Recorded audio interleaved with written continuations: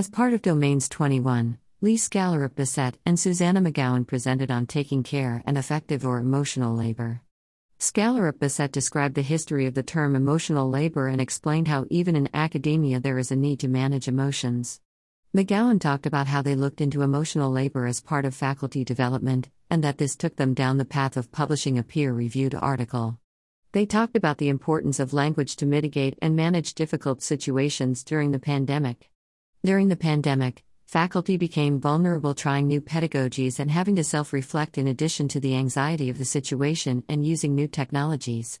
I certainly had a difficult time dealing with anxiety, stress, and my emotions when interacting with colleagues.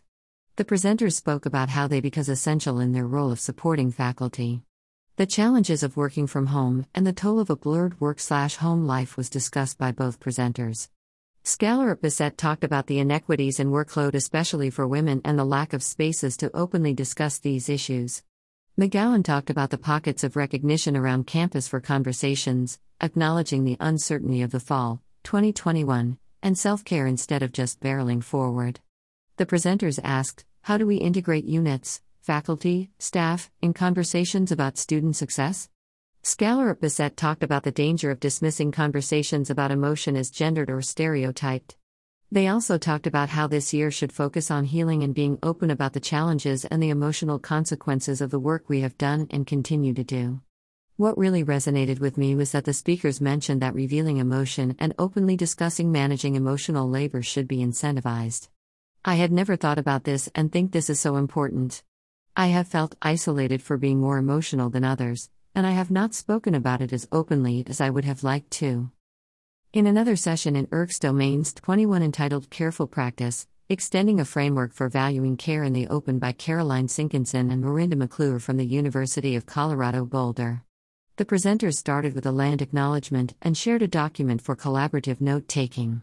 Using Answer Graydon, they asked what comes to mind when you think about educator care for students when designing and implementing open education learning experiences, and gave the audience some time to reflect.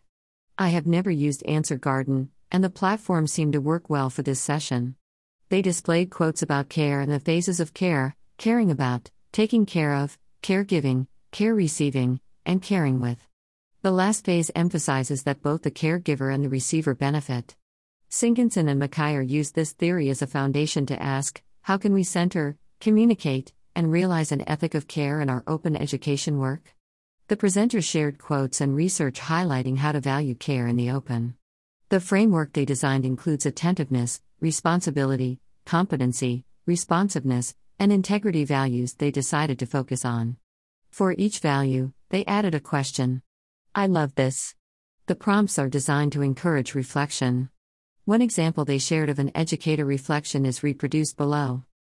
Greater than how might you support learners in seeing themselves as valued voices in the commons and as creators and co-creators of knowledge? Greater than Caroline Sinkinson and Marinda McClure, IRCS Domains 21.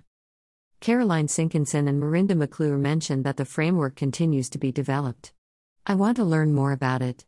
I agree with some of the attendees and feel it is important that students are able to reflect and belong to this community. Sinkinson explained how listening to and providing space to learn who our learners are critical. Attentiveness and moral obligation to learning from students were also mentioned as important components. I do believe being attentive is not only good pedagogy, but also an opportunity to learn and create with participants in a way that meets their needs. We can only do this by gathering information from students in the courses we teach. I used to feel reflections were not that important. I now learn more from student notes and reflections than some assessments I use. The work of supporting faculty and students and practicing self-care has had its toll on everyone. These sessions from IRCS Domains 21 discussed openly the cracks, difficulties, and how people pushed along. Photo by Anna Schvetz on Pexels.com.